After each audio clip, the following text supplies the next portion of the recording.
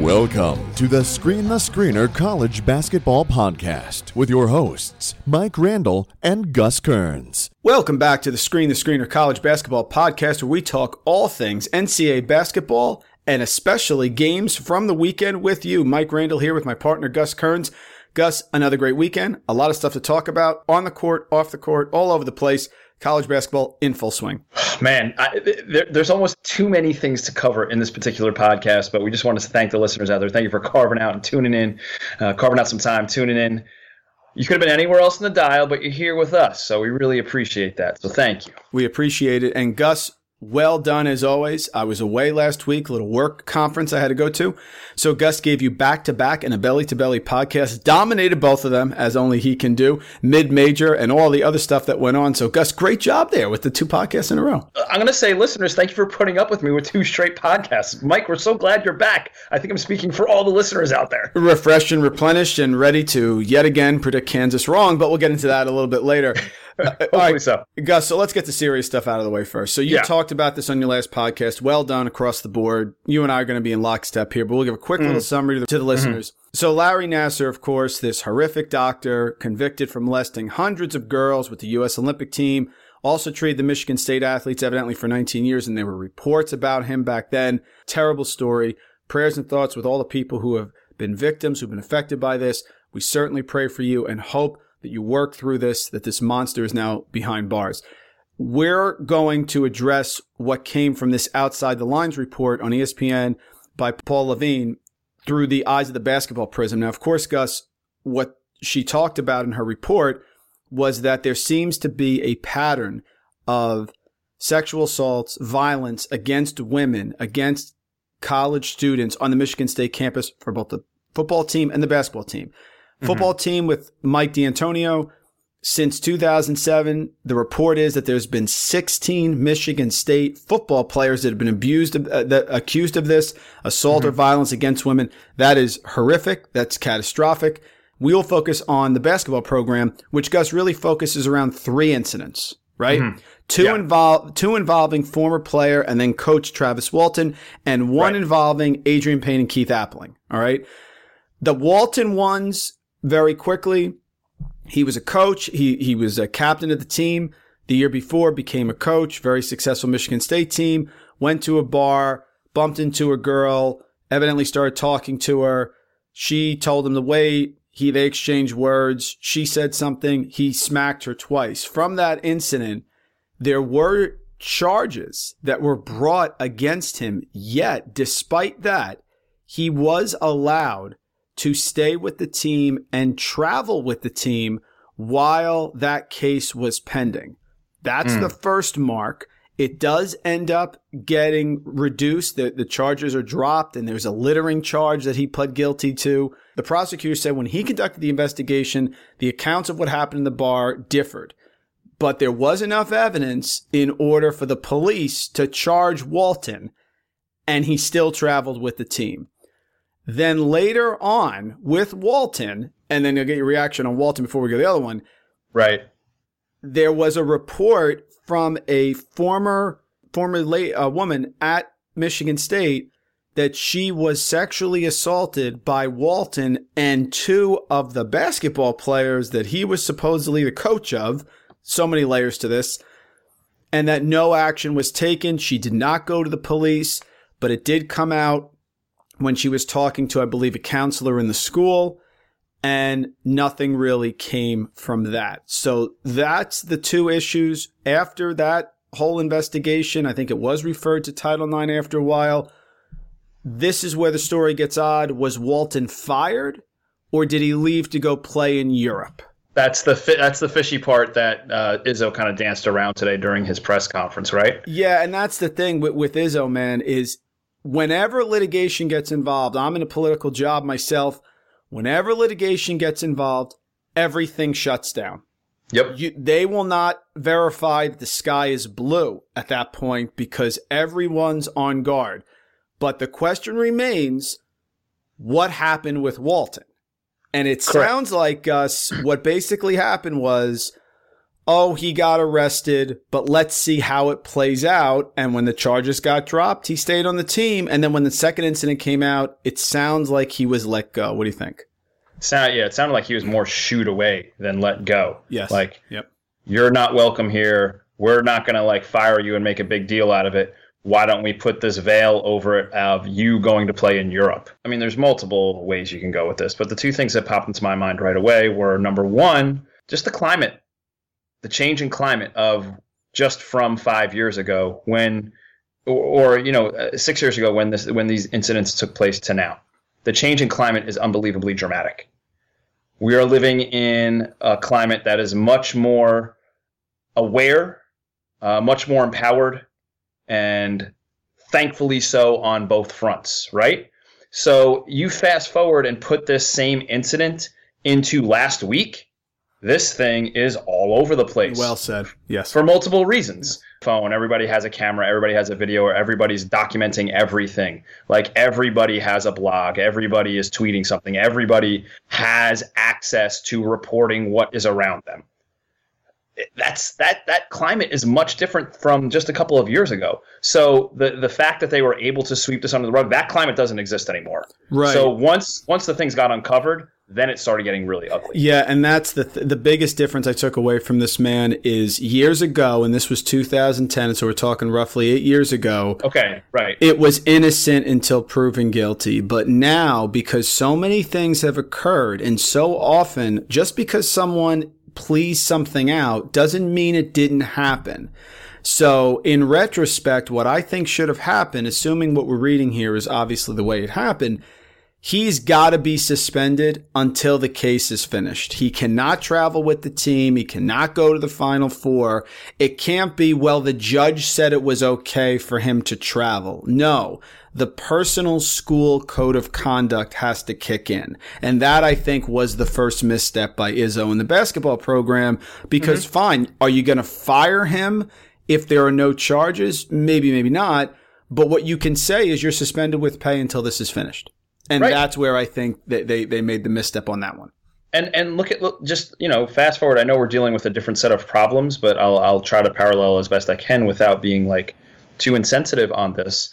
Look at the assistant coaches from the FBI investigation and look at the players. Like all of them, they were shut down, either fired, leave without pay, leave with pay. Like all of that was taken care of really quickly. Like, and that should have been Yeah, that should have been the path for this particular case as well. Well said. So that's the case. He's gone. Now, the other incident that occurs is that Appling and Adrian Payne, as they were incoming freshmen in August, it all happened, Gus, in the same year. The Walton issue occurred at the bar.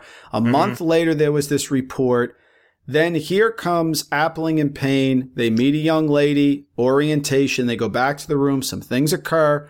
And evidently the next day, she went to the police, the campus police, reporting that this was an assault and that she felt like she couldn't leave. They actually have a video, which I have not seen, interviewing Payne, where Payne seemed very apologetic and said, he said something like, I can see how she would have wanted to leave, but we don't think she did. He wanted to apologize, all this stuff. There was a lot of press that went on when this occurred, but in the end, there were no charges filed. This was before the season, right? It's August, because they just felt that there wasn't enough evidence that an assault occurred. Something along those lines, or that the prosecutor said to the young lady, we don't think you will hold up, and they don't think they have a case.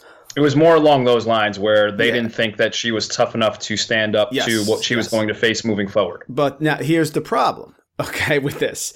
Something happened there. And at the time, again, like you just said, which was perfect, the environment was, they no charges, so they're fine. It's not the case anymore. And they felt like they could dust their hands with it. And they played every single game that year as a freshman. And listen, Payne went on to do some really special things with this 8-year-old girl who had cancer as part of their Elite 8 run, something like that. And he was there for her and got to know, and did some nice things there. Okay. However, there's no penalty from this. And as you just said, if this incident happens right now, they're suspended until further notice. And then they may even be suspended regardless of whether charges are brought because of the code of conduct. And that's the link that hasn't existed then.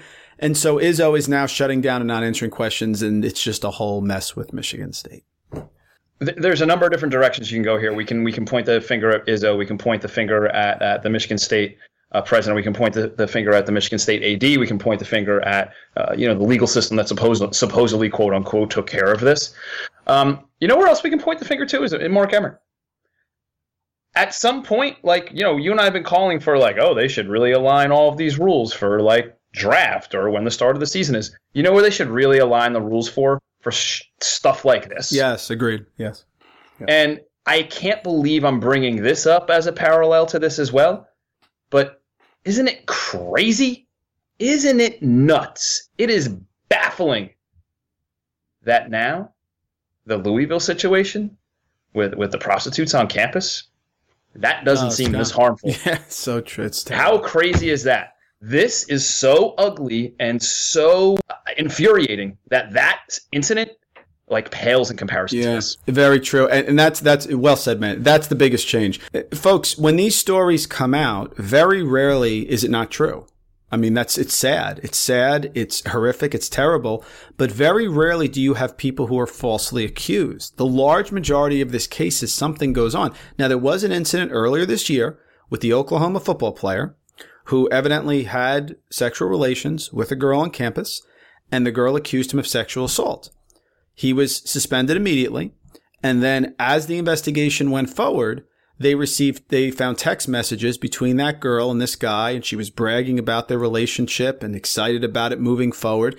And it was by preponderance of the evidence to the friends, to her, it did not seem that that sexual assault occurred that night. So this gentleman was not charged. He returned to the team and we moved on. It should be noted that that woman claims that still did occur, but you must, once this happens, immediately suspend, take care of everything, just focus on the investigation until you have the evidence. And then, based off the evidence, even if there is not a charge against the person, you must impose your own school code of conduct. We're learning it with the FBI investigations. We're learning it now with these horrific sexual assault situations. And we learned it with the Louisville situation. That's exactly what needs to happen. That's what wasn't happening. I'm going to stand by what I mentioned on our mid-major podcast and just state that the name Michigan State on the diploma has completely morphed into something that it no longer is, or the reputation is no longer the same. And any student on campus, any student athlete, anybody should be able to transfer anywhere they want with zero limitations and zero restrictions, because what has happened has made that whole campus completely unsure of itself, unsafe, unstable, and now no longer has the reputation that it once held. Yes, and I do believe that they will be able to right the ship. I mean, Penn State, of course, if I get applicants from Penn State, I don't think about that scandal, and eventually, in time, things will pass. But right now, it is clear that at Michigan State, there was a lack of control and a lack of protocol that was being followed. And listen, let's say, for example, that Travis Walton, Gus, I'm just going to say this hypothetically. Let's say that he got into an argument with this woman at the bar. Let's say he didn't hit her, or he pushed her, or whatever. Let's say there's no charges filed. Hey, Travis, you're an assistant coach with Michigan State. You can't be in a bar arguing with a woman. We're going to suspend you for 2 games because we feel you violate our code of conduct. Bang. End of story. Done. Something like that has to happen. Okay, no charges. They were dropped. You got a charge here for littering. Okay, great. But you know what, man? I kind of think that you didn't represent the university in the best fashion right now. So we're going to impose our own thing on you moving forward. That's what has to happen. That is what's starting to happen. And it's a shame, Gus, that it takes a horrific situation like this to open up the eyes to everybody that needs to happen. I agree. You hate when it just gets so cloudy that you can't see through anything, and you're reaching at I don't know, solutions or possible results, and you're just grabbing at things, and you just wish it was more clairvoyant from jump. Yep. That's all. The other situation, talk about really quick, you brought up on your podcast, the UConn situation. A little bit of a different story. Obviously, we're not talking about crimes, but we're talking about recruiting violations. Gus, really quick, this has been going on for quite some time. There's a lot of inquiries that have gone on at UConn. I mean, if we go back, we're talking about 1995, Ricky Moore and Kirk King getting plane tickets, airline tickets. There was violations from that. Then we go back to 2009, the recruiting of Nate Miles with excessive phone calls and text messages between the coaches and Jim Calhoun and that was along that Kelvin Sampson type time where like people thought they could like get around the text rule or something like that. Right. Former team manager Josh Nakaminson, who then became an agent, so he knew Calhoun, everybody. So there was issues from that. Then of course, now we're dealing with a situation where, again, they're looking into violations. I also think, Gus, if you want me to be really skeptical in this one, Kevin Ollie in 2014, he wins the national title, has the magic carpet ride 2 years after Calhoun leaves. He gets a 5-year contract, $2.8 million per year.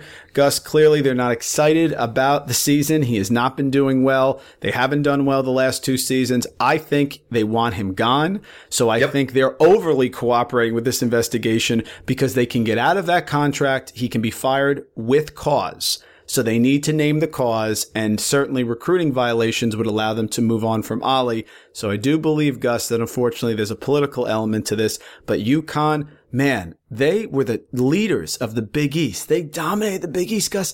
Now they're in the AAC, and they're in also-ran. Name another school that's gone from a larger conference to a smaller profile conference and not done well. And just like lost its way. And you thought maybe I don't know. You thought maybe the Shabazz title team would kind of right the ship a little bit, but it's gone the complete other way. Here's my 2 cents on UConn. They haven't had the cleanest record in the past. So, I'm sure it wasn't that hard to go ahead and dig up some leads on this particular program of what might be shady and what's going on, because they haven't been clean from the get-go, from, you mentioned 20 years ago. So there's always been a couple of shady things happening up there. How else do you get all those guys to go up there to go play basketball instead of going to, I don't know, someplace else a little bit more appealing visually? No offense to Connecticut, to the Connecticut landscape or anything, but you know what I'm saying? Like Gus, weather-wise and whatnot. Gus, of course, so, they have no professional teams in Connecticut. We're not. I mean, professional. No NBA teams, no Major League Baseball team, NFL teams. So UConn basketball is where it's at. They went into this conference because of football. That didn't work out with Randy Edsall. That's why football wags the dog. And now, Gus, I'm looking at the standings right now in the American, and UConn is tied with UCF and Memphis. I mean, that is not where they wanted to be. And you could say the same thing for Memphis too, as far as like how the mighty have fallen. You know what? Again, like I said before, I think UConn is thankful for a couple of reasons here. Number one, I think they wouldn't mind getting off the Ollie train, and number two, like they're so glad not to be the lead story this past weekend, so they're happy to be on a Friday news dump along with the gigantic story from Michigan State. All right, Gus. Again, prayers and thoughts with all the victims and their families. We want the process to move forward. We want changes to happen. We want checks and balances and schools to be held accountable. A lot of nasty stuff in college basketball this year, but let's get back to the hardwood, get some positive stuff going here and talk about hoops. We're going to look at Saturday's AP Top 25 games. Gus, I think it all has to start with number 2 Virginia winning at number 4 Duke 65-63. I made the wife and family watch this. My 3-year-old son was thrilled. Let me tell you. Gus, what Tony Bennett is doing for Virginia is absolute basketball brilliance. It's brilliance. He held the highest scoring team in the country. Duke was averaging over 91 points per game to 22 points at the half on their home court. Gus, it should be shown to every high school team in the country what went on. A brilliant performance by what, in my mind, should be the number 1 team in the country Monday afternoon.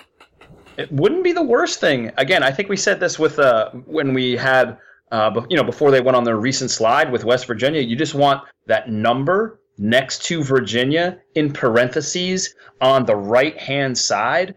you want there to be a number in that. You want there to be a double-digit number. You want people to vote for them as the number one team. I'm totally okay with Villanova still being the number one ranked team. They didn't drop a game.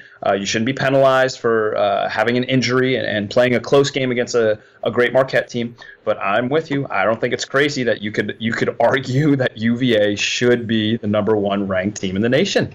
They won, Gus, for the first time in 23 years at Cameron. That's 1995. Duke, like I said, was number one highest scoring team. I'm sitting there, Gus, and their man-to-man offense, Virginia, is ripping apart Duke. It's ripping apart. They're freshmen. Yeah. They're getting lost on the screens. They do the detail that Tony Bennett has is incredible. They open up the right way. They pump fake when they should. They make all their free throws. I'm sitting there saying Krzyzewski's got to switch to his own. He did. They went from down 13 Duke to up 4. But do you think a zone defense is going to fool a Tony Bennett coach team for long?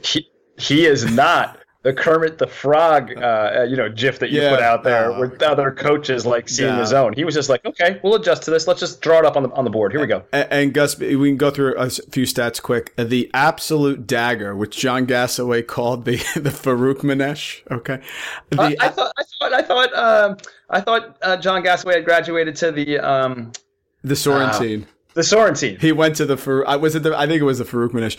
Okay. Ty Jerome, they're up to Virginia with about 40 seconds left. They're playing zone, right? Okay. Ty Jerome comes down and he took Trayvon Duval and just put him on the end of a yo-yo. He just dribbled for a couple seconds. Duval's all excited, right? Like when I used to play defense in my headgear, all excited. I'm going to get a stop at home. All Jerome did, Gus, top of the key, is he ball faked to the left. He just ball faked. Duval jumped about 35 feet to the left. He bangs a 3 from the top of the key. They go up 5. Ball, game over. Man, I got to tell you, the most impressive thing about this whole entire win is that they did this with minimal impact from Wilkins. Yep. Yeah. Wilkins, you can argue, is in the small conversation for Defensive Player of the Year in the nation, not just in the conference, in the nation. Wow. And he played 14 minutes and did nothing offensively. Like, you expect him to pitch in with a couple of points here. And if he doesn't pitch in with a couple of points, you expect him to D up and man up and take somebody the best wing on the opposing team, right? 14 minutes, 0 points. So they had 0 impact from Wilkins and still got this win on the road. Gus, DeAndre Hunter's the real deal off the bench. He played phenomenal defense, couple charges. I wonder if, Tony Bennett, obviously Virginia has certain academic standards, maybe not as much latitude as other schools. But I wonder, Gus, if Tony Bennett, good friend of mine, John, who listens to the podcast all the time, said to me today, he wonders if Tony Bennett doesn't want one and dones, because he wants people to be indoctrinated into the system. If that is true, which may be the case, he wants people who understand his system, who are going to be there for a while. What he's doing with DeAndre Hunter is even more incredible as a freshman. He is playing great defense. He gave him 12 points, rebounds the ball, assists. This was an unbelievable performance. Gus, Virginia was 77.8%, 7 of 9 from the free throw line. They didn't even shoot great from 3-point range. Only 27.3%, which is not Virginia-like, by the way. So if they shoot well, I think they win in a blowout. And on the Duke side, man, 44 of Duke's 63 points come from Bagley and Carter, and they shut down the rest. Total 3-pointers, Gus, from Grayson Allen, Trayvon Duval, and Gary Trent. 1 of 8. Do you think this is what stood out to me on the defensive game plan here, right? And I harken back to the conversation that we had with Eric Fawcett during the preseason, and when we were talking a little Florida, and how he was stating how Coach White, which makes perfect sense now if you think of the lineage of coaching here, right? We were thinking Coach White allows the other team's big to kind of get his, right?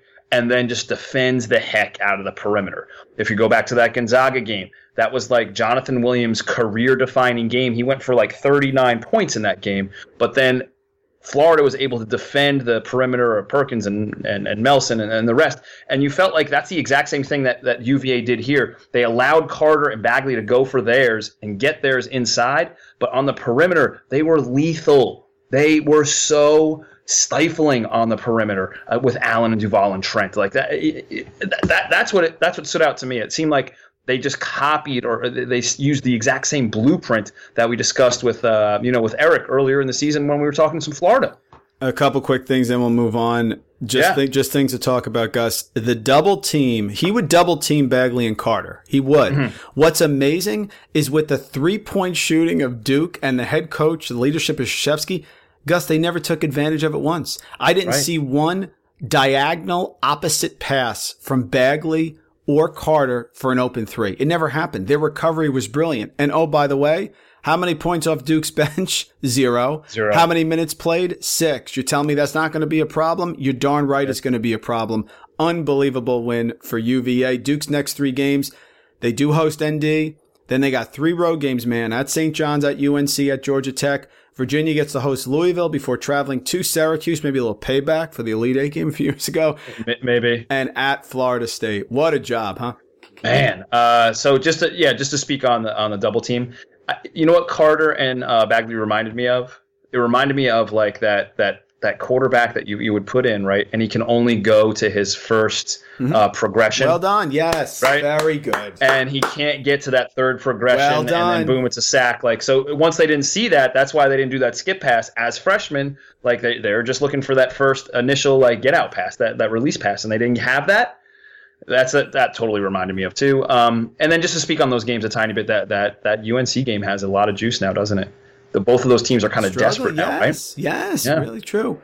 Great game, but that was just not the first on the list of great games. Yeah, and amazing, Gus. If gambling were legal, I don't understand this. So we could have gotten points in a Tony Bennett team against a bunch of freshmen with no depth on their bench in Duke. I mean, it seems so easy in retrospect. I get it. It's Duke. I understand that. But if we thought this one through, it's a bunch of freshmen in a big game against a Tony Bennett defensive team. You know they can't play defense, Duke, right? Because they can't get in foul trouble. So you know Virginia's going to get whatever they want to get on offense all day. It just didn't make a lot of sense. Anyway, moving on. Speaking of gambling, yet again, Gus, I managed to lose a bet either for or against Kansas. Thank you for the 10.5 point spread. I thought Texas A&M would keep it close because, Gus, Kansas has never blown anybody out this year, have they? Especially at home, they've struggled. But sure enough, Kansas pulls out the 11-point win on the 10.5 point spread, 79-68. Man, they blitzed the Aggies from start to finish. They were up as much as 17. They cruised to victory. Yeah. Texas A&M, I don't know what you think. I responded something on Twitter. They may be the most disappointing team in college basketball this season. They were predicted 3rd in the SEC. Now they're just 2-6 in conference. Are tied for last place. 13-8 overall. Svi Mihalik from 3. Malik Newman scoring again. Kansas up big. Of course, they don't just blow it out. They keep me interested, right? But again, I like Kansas State +2 tomorrow. We'll get to that a little bit later. What are your thoughts? Kansas keeps rolling. Texas A&M is terrible. What are your thoughts? All right. So I'll attack Kansas first, if that's okay. Really surprised that they won by double digits with getting next to nothing from Graham. I thought that he might actually have a big game here, but he was 2 for 11 from the field. Oh, here we go. Where's the Devontae Graham tree? Here we go. There it is. He's a very solid college player. He's just not a first-team All-American, guys. That's all. Right. I agree. But so, and then just my one Texas A&M take, and we've kind of harped on this a little bit, but this I feel like this game was the perfect example of it. And if you were just going to take a snapshot of why A&M is really running into a whole bunch of problems this year, this is it right here, this game. They have Hogue, Williams, Davis. They finally have all 3 of them in the starting lineup, right? But then the inconsistency in the backcourt continues. You thought that with like Wilson and Caldwell, they'd have a little bit more consistency. Both of those guys have been either injured / suspended. So now you have Starks and Gilder. Gilder's also been out a ton. So you have all of these moving parts in and out of the starting lineup constantly. That inconsistency speaks to Texas A&M's inconsistency on record. If you don't have quality guard play, you cannot win big-time games, and you cannot be a big-time team, even if you have NBA bigs in your front court. Yeah, Robert Williams for an All-American. That was a brilliant pick by me. Moving on to our next game. This was a bizarre game. Kentucky gets a massive win at West Virginia, 83-76. Very hard to figure out. I'm curious for your thoughts. West Virginia is destroying them in the first half. Tearing them apart. They're on fire. It's 43 minutes left in the first half. Then Cal comes up with the win one for the Gipper speech, and all of a sudden we're pounding rebounds. My guy Jared Vanderbilt, 11 rebounds in 11 minutes. Okay, he played great. Kevin Knox becomes Larry Bird, and West Virginia goes to this we can't score for 10 to 15 minutes. Kentucky, huge win on the road, 83-76. So here's the two takeaways here. Number one, as great as you are defensively, i.e. West Virginia, i.e. Virginia that we just talked about, let's throw Texas Tech into that conversation as well, okay? As great as you are defensively, if you are limited offensively, it's going to come back to bite you. Like, you could see this happening to this West Virginia team in the second round. Or even in the first round, like it did against Stephen F. Austin. Like, the script for this team has not really changed that much. And it just happened again. Now, as great as they are defensively, and they are superior defensively, they are limited offensively. When you're relying on Carter to be your go-to guy, and you have him matched up against a similar athlete in Gilders Alexander, or maybe a longer athlete that's going to give him some issues, then, you're relying on putbacks from Konate. And I thought, like, as soon as he got that third foul, the game totally changed. If you know, it was right around that time where he stood at like half court and did that like weird reflection thing. Punching though, it's very odd. Yeah, I don't know what he firing himself up. I have no idea. Yeah. But as soon as he left, that's where the game tilted. Then we talked about one of the limiters with Kentucky was who's going to be their dude, who's going to be their stud, who's going to be their guy. All right, Kevin Knox, congratulations. You filled that role in this game. If he can play that way, obviously, and then have some complementary pieces around him they're Final Four don't team. even need to go off. No, they're Final Four team. If he plays his way, it's Final Four team. Yes, right. No doubt. 100%. What they needed is somebody to step up and be the stud, and guess what? When somebody steps up and is the stud, they're really good. Man, if I told you before this game started that West Virginia would have Kentucky would turn over 16 times and West Virginia only 6. So West Virginia would have a 16-6 turnover ratio. Toast. And that West Virginia would shoot 10 to 24 from the 3-point line, make 10 3-pointers, you would think they'd be toasted. But why weren't they toasted? They pounded the boards, they out-rebounded them, and they shot 23 of 29 Kentucky from the free throw stripe. I tell you what, really impressive win from Kentucky. Shows how great of a coach Cal is to gather this win on the road and to do it being down huge at halftime and coming back and rallying. Usually when that's the case, if the home team's down and they, can do a rah-rah speech like you said, but on the road, sometimes that's really tough. Really impressed with Kentucky here. North Carolina State in overtime comes back and defeats North Carolina 95-91. I think North Carolina fans should officially be concerned about whether they have the horses to make the Final Four after this game. This was a close one throughout. It's a game that had a big spread. People thought North Carolina was going to roll. Luke May did everything he could, 31. Theo Pinson, 22. Joel Berry's allowed to have a bad game every once in a while. He's normally fantastic. Only 6 points. But the Tar Heels continue to struggle from three-point range. You saw that in the big loss to Virginia. They don't hit the three consistently. They were only 4 of 19. NC State was on fire, 15 of 30. UNC only 11 of 20 from the free throw line. That's a problem. They're only 88th in the country in free throw percentage, so it's not just this one game. Tar Heels rebound. That should have been enough, but the three-point is the great equalizer. Huge win for NC State. Gus, is Kevin Keatts going to get the Wolfpack to the NCAA tournament? Great question. I'll start there and then work back to the game. Yes, he is. I agree. He is. With these 3 quality wins over Duke, UNC, and then throw in the Clemson win, which is now, a good win. Well, on normal years it would not be, but if you're getting a win against a ranked Clemson team in conference, kudos, cheers. Here's the dilemma. UNC got bit by their own bugaboo. Yurtsin absolutely went off. And normally UNC has a big to battle the other team's quality big. He goes off and has a great game, shoots really efficiently from the floor and plays 37 minutes. Double-double, yeah. Yeah, and usually UNC has a big to battle the other team's big, so that usually that's nullified.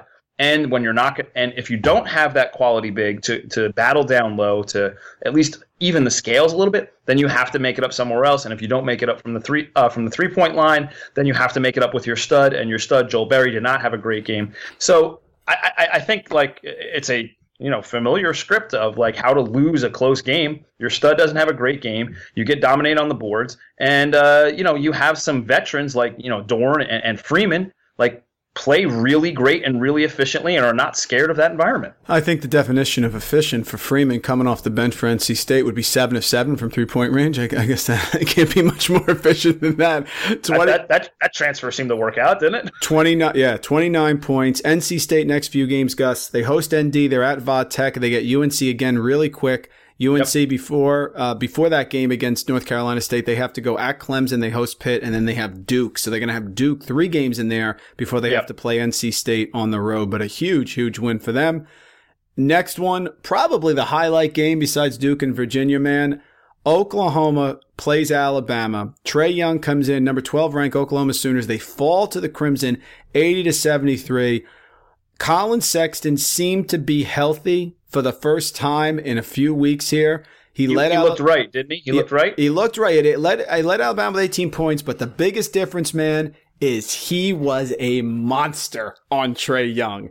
As soon as Trae Young gave that ball up, Sexton was face guarding him at half court. He made him work like I've never seen an individual defender make him work. Sexton must have been thinking about, of course, the who's a better player, and of course about the NBA draft. It was crystal clear watching the game. Avery Johnson had a great game plan. Huge win for the NCAA tournament for Alabama, 80-73.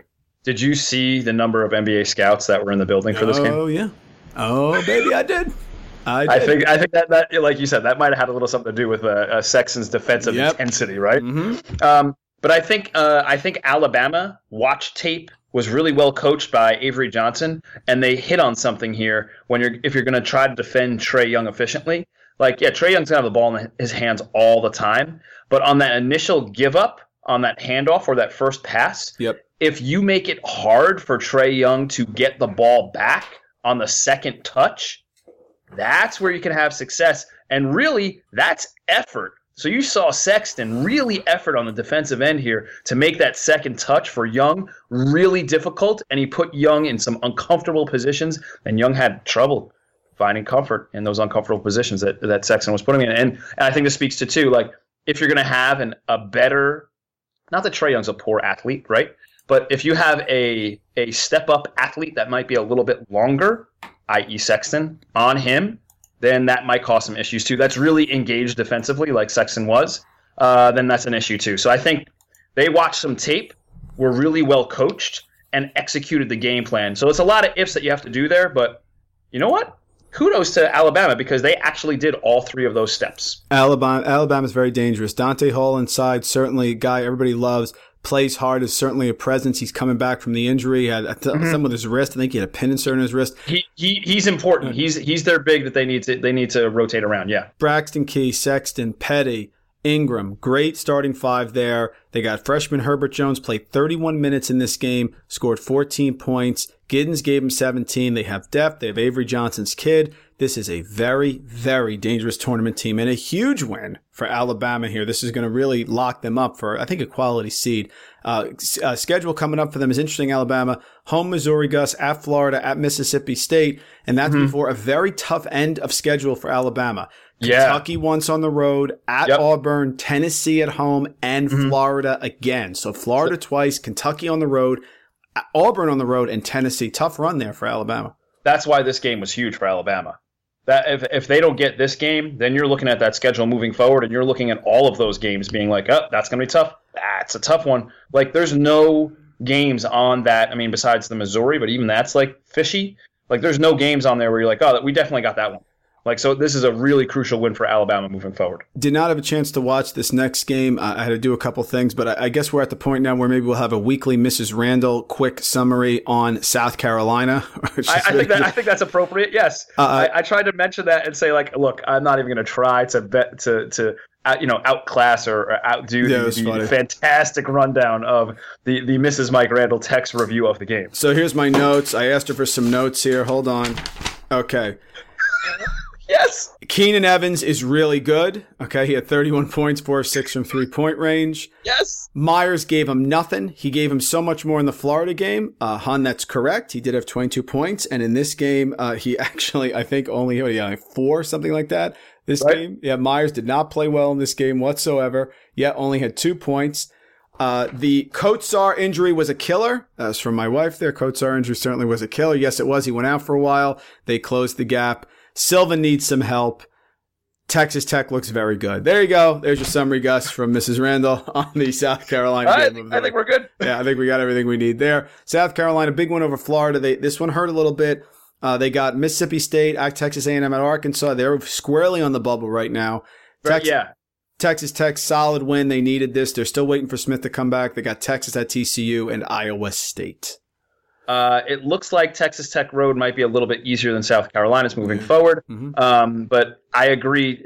You'd like to see the freshman Zaire Smith get comfortable into that starting role, kind of like I was talking about on the previous podcast. You know, he came back with a nice game, a little bit more efficient, double digits in the scoring column, and played over 25 minutes in the game total. So he kind of got his legs under him. I think he'll be fine moving forward because I think he's really gifted athletically and plays really hard in that program. But yeah, I think you're right. I think South Carolina, surprisingly, with all they lost, is squarely on the bubble. They get a couple more of these quality wins moving forward. We'll be talking about them like as one of those last teams in. Coach Beard and the Red Raiders are wearing purple tomorrow night because they are tied with West Virginia and Oklahoma and Kansas State. One game behind Kansas. They want a K-State win tomorrow night so they can bring everybody even. Big time, right?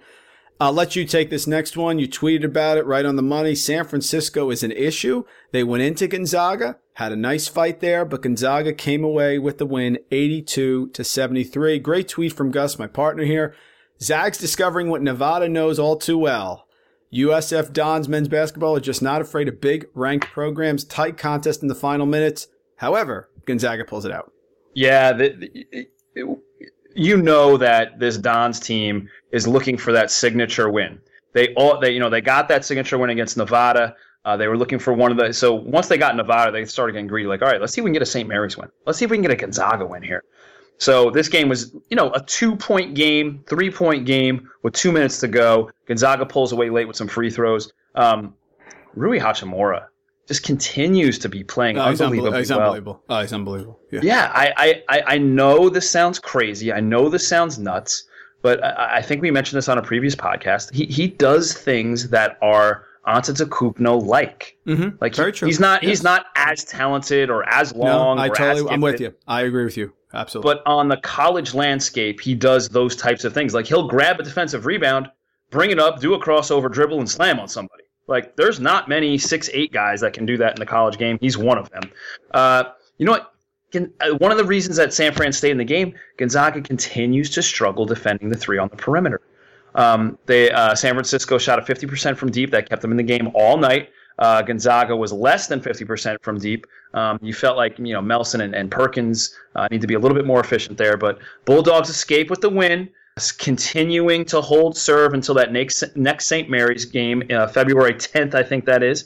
You like to see Ketspert still get some good quality minutes, and you like to see Tilly continue doing his thing after having a huge game during the week where he had a career high of 27. So nice win for Gonzaga against a very, very competitive, live, unafraid San Fran team. Agreed. Agree with everything you just said. San Francisco is very underrated. Gonzaga gets a win home, pulls away. They got some 3-point issues there, but Mark Few is Mark Few. I'm sure he'll get it taken care of. LSU 70, Auburn 105 million.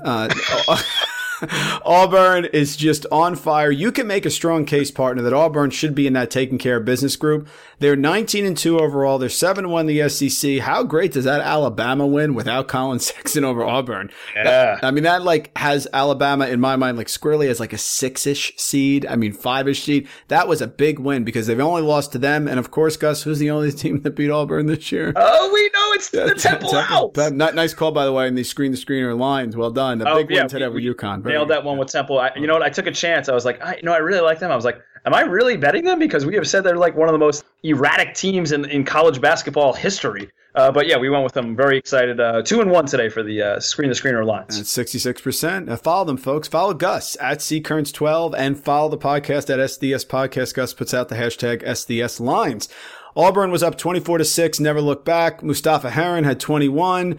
They held Tremont Waters of LSU just 4 points on 1 of 7 shooting. He didn't make his first field goal until midway through the second half. This was a destruction. Auburn takes care of business. They're very tough. Looking at their schedule coming up, they're at Ole Miss, Vandy, and Texas A&M. Partner, that is not a hard schedule for the Auburn Tigers, who are 19-2. Okay, how about this? Just a bigger picture for Auburn. You just read down who they're going to play next. Is it crazy that they could be in line for a 2 seed? 100%.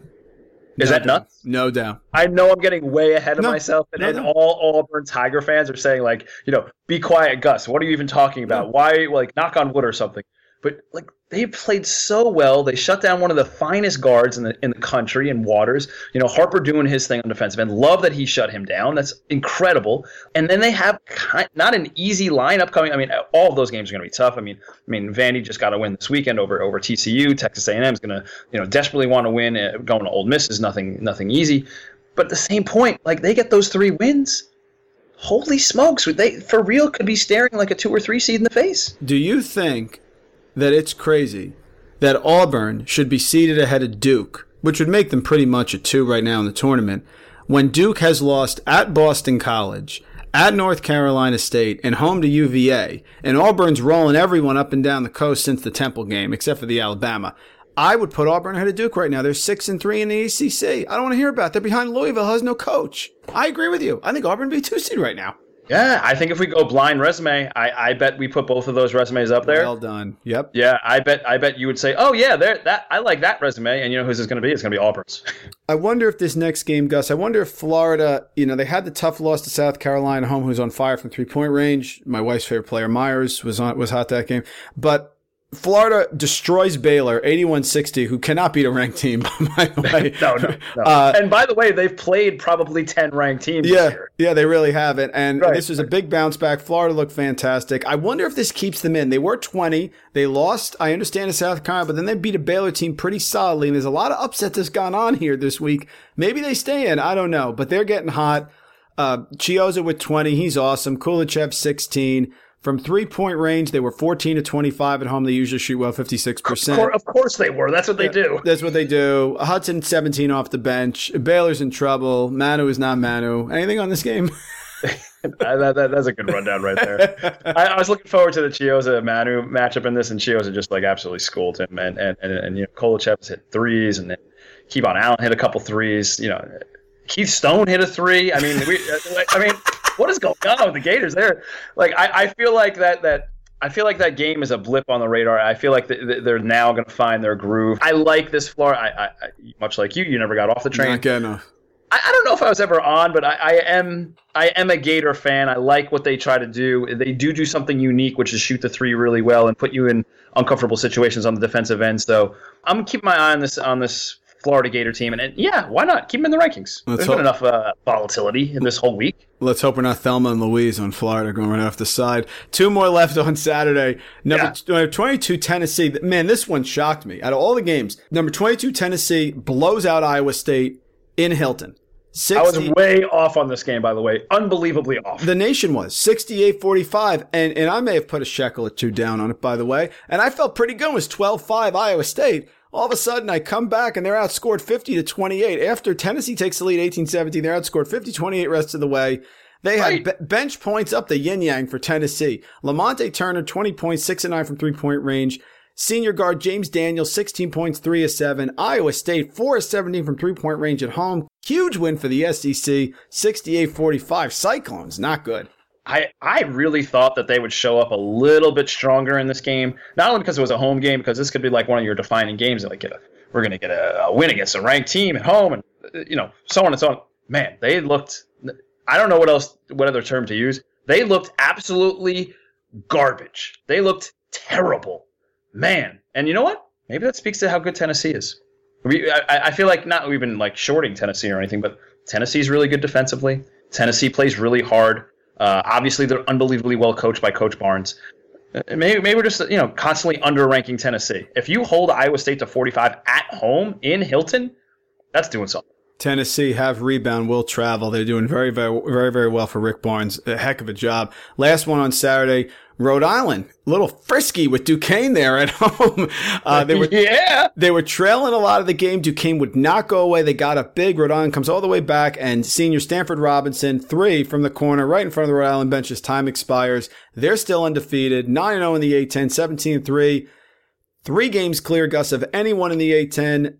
Close game here, though. Duquesne puts up a fight. Hey, I'm just gonna not pat myself on the back, but I was like, you know who I had on my team for Gus Got Next 2 weeks ago, right? Yes, I had Stanford Robinson. That's very good. Yes, well done. Game situation. We're never getting off the court. Certainly not. If you need a last second shot, he put that one in, no problem. But huge win. E.C. Matthews, a bunch of shots. Terrell was fantastic too. Danny Hurley doing a great job. Got it rolling up there. Okay, I know we don't have the schedules in front of us. You think it's crazy they go undefeated in conference? Oh, well, why don't we pull it up right now and find out here? Here we go. Rhode Island schedule, the rest of the way. Gus, you call it, I'll read it. Ready? Okay, here we go. At UMass on Tuesday. That's a win. At VCU. Usually tricky this year. Friday night. No, Friday night? No, usually tricky. This year a win. You don't want to go. Okay.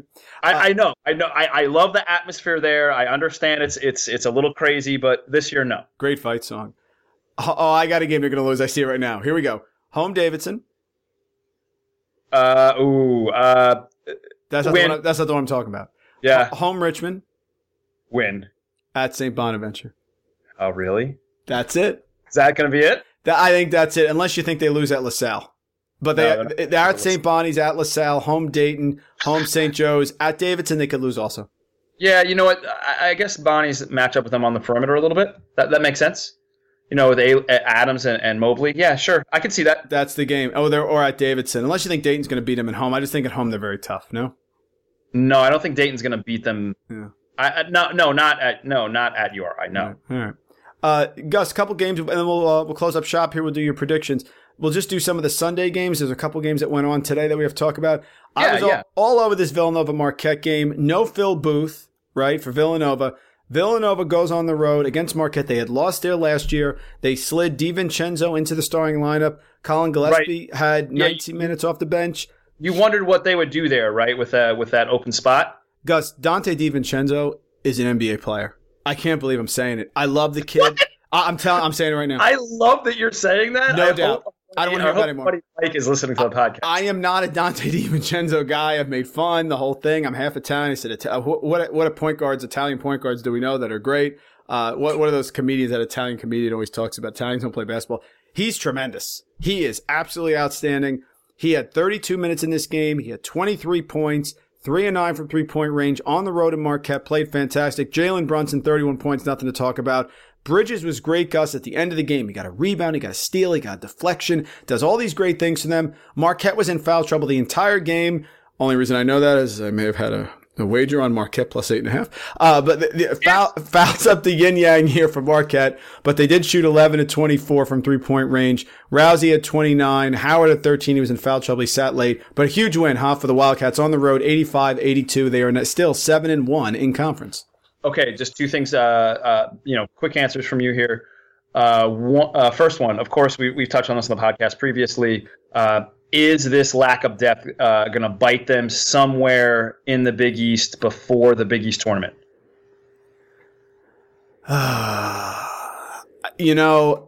They need to get something from the bench. They're doing the Duke where they're not. What they do is they play tremendous defense as needed, but they don't play great game in game, play in play out defense because they cannot get in foul trouble. Situation. Brunson never gets in foul trouble. Whereas I feel the key guy for Duke is Bagley, who we've seen get in foul trouble or have issues from time to time. Brunson never gets in foul trouble. So I don't know. I'm not sure. Go ahead. What's a game they could get tripped up on? I guess looking really quick here, man. Yeah. Really quick. Just yes or no. Home Creighton? Absolutely. All right. Home Hall? I thought they were going to lose that game. So yes. The answer is yes. It could cost them. Yes. Okay. Good. That's it. All right. So keep an eye on these next two games for Nova if you're a Nova fan. Yep. And then I guess the second thing is, do you think Marquette is a tournament team? Oh, yes. I think they have to be. Okay. I think they All have right, those are my two quick hitters off that. I just want to see where you're at. They're 13-8. They're 4-5 in conference. I want to see them in, even if they're in the playing game. That Tuesday game. I want to. If they were in the playing game, that'd be amazing. Yeah, absolutely. Great point. I'm open. Another one, man, which was shocking, but taken care of business. Isaac Haas can make a legitimate claim as one of the most valuable players in the country. Archie Miller can coach his fanny off, and he did what Beeline did. He copied Beeline. He is not going to let them shoot the threes. Purdue 5 of 18 from three-point range today in Indiana. It's a rivalry game, right, Gus? Right. Isaac Haas, 26 points, 5 rebounds, 2 assists, but you know what? 6 of 6 from the free throw line. Purdue 74, Indiana 67. Indiana played their guts out. Vince Edwards did a lot of nice things in this game as well. 19.7 rebounds. Carson Edwards with 10. Huge win, rivalry game. Purdue takes care of business, 10-0 in the Big Ten. Unbelievable. You knew that Indiana was going to play inspired. This was like one of the spotlight games this weekend on the big networks. And, of course, you mentioned the interstate rivalry. And at some point, with this winning streak does take like a cumulative toll, right? So at some point, it has to find a finish line, and you thought maybe it would be today, but I'm telling you, Isaac Haas was absolutely brilliant today. He was. I can't believe I'm saying that. I know. His footwork was sound. He passed out of double teams effectively, and he was unstoppable when he turned the shoulder. And he was so efficient. Man, his improvement. He could be the most improved player in the country. It really could. He's playing just like Caleb Swanigan. I can't believe I'm saying that. Not to that high level, but in the big games, Gus, he's played just like him. He has, yeah. He's definitely filled that role, at least points wise in the number column. Really quick, yes or no? Home Maryland. Oh yeah, win at Rutgers. Going to be tighter than you think. Win though. Home Ohio State. I don't think they're losing at home. No? Not home to Ohio State. No, that one might be it. You think so? That one might be it. There's going to be a lot of things on the line there. What about the next week at Michigan State? Yeah, there we go. Then we get back to we normalize a little bit. Then I don't know, we find the mean maybe there. I don't know. If that game was in Purdue, I'd take them. I don't know, but they're having a great season. They're going to be a top 2 seed. They're awesome. They can win a national title. There's really nothing else for me to say there. Clemson did not cover the 3.5 against Georgia Tech. So that's what does that tell us? It tells us there was a good weekend in the Randall household. Anyway, okay. Really quick, and then we'll pack it up for tonight. Gus, a couple games coming up on Monday and Tuesday. Maybe give a gut instinct here. I won't hold you to this on your screen-to-screener lines. Michigan, of course, -9 against Northwestern at home.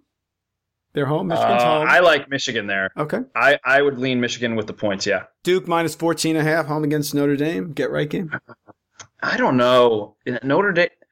Mike Bray? I can't make up my mind on Notre Dame. Right. I cannot. I love that they're putting the ball in Gibbs' hands and letting him be a decision maker. I love that they're slowing it down. I don't think Gavin can match up inside with Carter and Bagley. Kind of the same situation I thought with Virginia, so maybe I'm wrong here, but give me Duke and points there. Break it down. The big one tomorrow, Kansas -2 at the Octagon of Doom. Listen, the -2 is the perfect number because they're going to win this game in magician, illusionist type fashion like they always do. Now, the question is it going to be 1, 2, or 3 points? I'm going to say give me Kansas, give me the points. Give me Kansas straight up win with the points. I'm going to say give me Kansas by about 6. You're going to win because I'm taking Kansas State, so that takes care of that. No problem to do.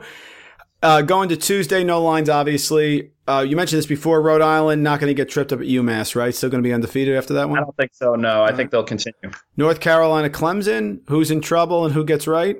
Oh, here's what I think is going to happen. I think Joel Berry is going to go off again at Clemson just like he did last year, and I think North Carolina gets a crucial road win here. Oh, that's very good. And the last one, this is 2 teams. Someone's going to get right. Someone's going to go the wrong way. They're both 3-5 in the Big 12, Gus. TCU at Oak State. TCU with a catastrophic loss on the road there against Vanderbilt. Just a bizarre one.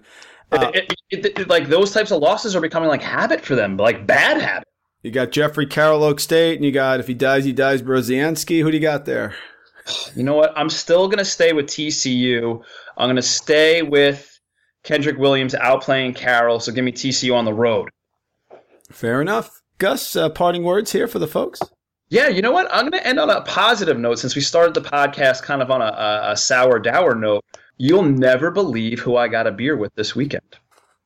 Oh, well, this is very exciting. This is spontaneous, and I don't know the answer. I got a beer with Bell Jar this weekend. I got a beer with KB this weekend. The lead singer of Bell Jar. Who does our intro and outro music. Oh, folks, you got to follow Bell Jar. That's great. That's great. If you like the intro and outro music, hit them up on iTunes. They have their whole catalog up on iTunes. Love Bell Jar. It was so good to catch up with him. We were talking a little UConn basketball. Because he's a old school Big East guy and invested in UConn. So he was a little bit down on the season, and that was before the news came out. So we weren't talking that, thankfully. Otherwise, he would have been really down in the dumps. But yeah, it was great to catch a beer with Bell Jar. Gus, that's fantastic. Bell Jar, folks, follow them. They're fantastic. You can follow the show at SDS Podcast on Twitter, myself at Randall Rank, at CKearns12. We're going to come back to you this week. I got a nice little surprise for you. My solo podcast, I'll have my short corner back out. Gus does the best mid-major podcast in the world. And Gus, last thing I'll leave with this. I put a tweet out tonight before we started. If Virginia played Villanova on a neutral court, who would you take? Votes are still coming in. Right now, it's 51-49, as you would expect. Of course. Villanova, 51, Virginia, 49. And I think that sums up the weekend, doesn't it, brother? Oh, without question. Listeners, again, thank you so much for tuning in. And to all our new listeners that are listening, and we hope you enjoy the package that Mike and I are giving you. So thank you. We're very appreciative of you guys giving Screen to Screener a bit of your time during the week. And we hope we help with a commute or a train trip or running some errands or whatever thing that we might help you accomplish during the week. So thanks for letting us keep you company. Bell Jar coming in. Follow them, folks. We'll see you. Cheers, cilantro. Gratulatia. Aligato.